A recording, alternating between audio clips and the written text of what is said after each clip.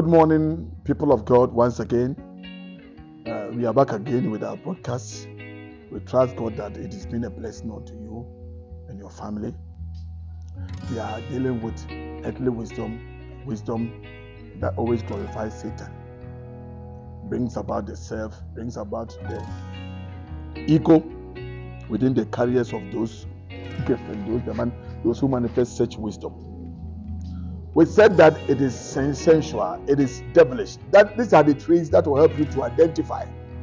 You may not know a gift can manifest which is not wrapped around a title. And yet, through these traits that by the grace of God we are trying to bring out to you, you can be able to identify it and run away from it because it will not help you. It also brings about confusion. It brings about confusion. And the Bible says that our God, the sovereign God that we serve, is not an author of confusion. Wherever you see confusion, wherever you see commotion, it means that the Spirit of God is not there. If the Spirit of God is not there, it means the spirit of Satan, demonic powers and the demonic influences are at work at that place. The Bible says in the book of Genesis chapter 11, the Tower of Babel, some people said that they want to build a tower which will reach up to heaven, reach up to God, where God is seated. How can you even have such a thought? Our God is highly lifted up. No one can be compared unto him. He was, he is, and he is to come. And if as humans you sit down and then you plan that you want to build a tower that will reach out to heaven, reach out to God, the throne of God. And then it means that there is an element of ego. There is an element of the self. There is a satanic elements at work within that time. And they were manifesting that wisdom. Out of that wisdom, they were trying to build that thing.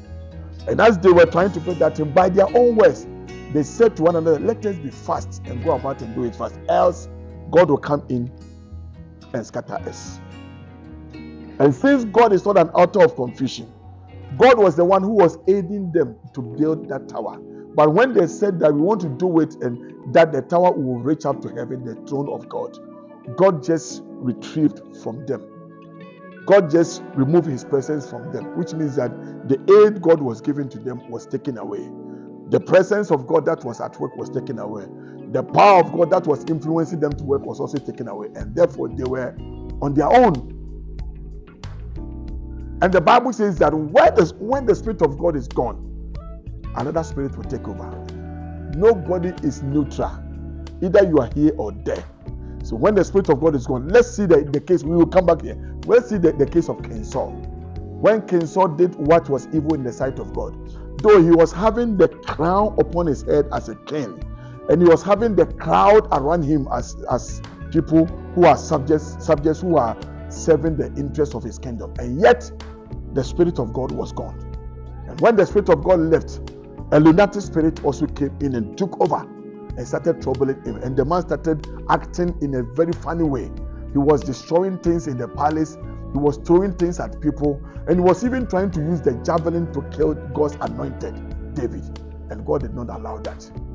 And going back to the book of Genesis, chapter 11, when the Spirit of God left, the spirit of confusion took over. And this one couldn't hear what the other one was saying. And so when the masons are working, when one mason is trying to tell the other to give him a shovel, he will bring a hammer. Confusion here and there. Our God is not a author of confusion. So anytime a gift is manifested and when the manifestation is over, you are so confused in the mind, it tells you that it is not the Spirit of God that was at work. Run away from that place and run to a place of comfort, and God will help you. I pray that God will safeguard you and lead you to the streams of life, to the fountains of life, where you will get the satisfaction of the grace of God. God bless you so much and be with you. And take care of yourself and each other. See you tomorrow. Bye-bye.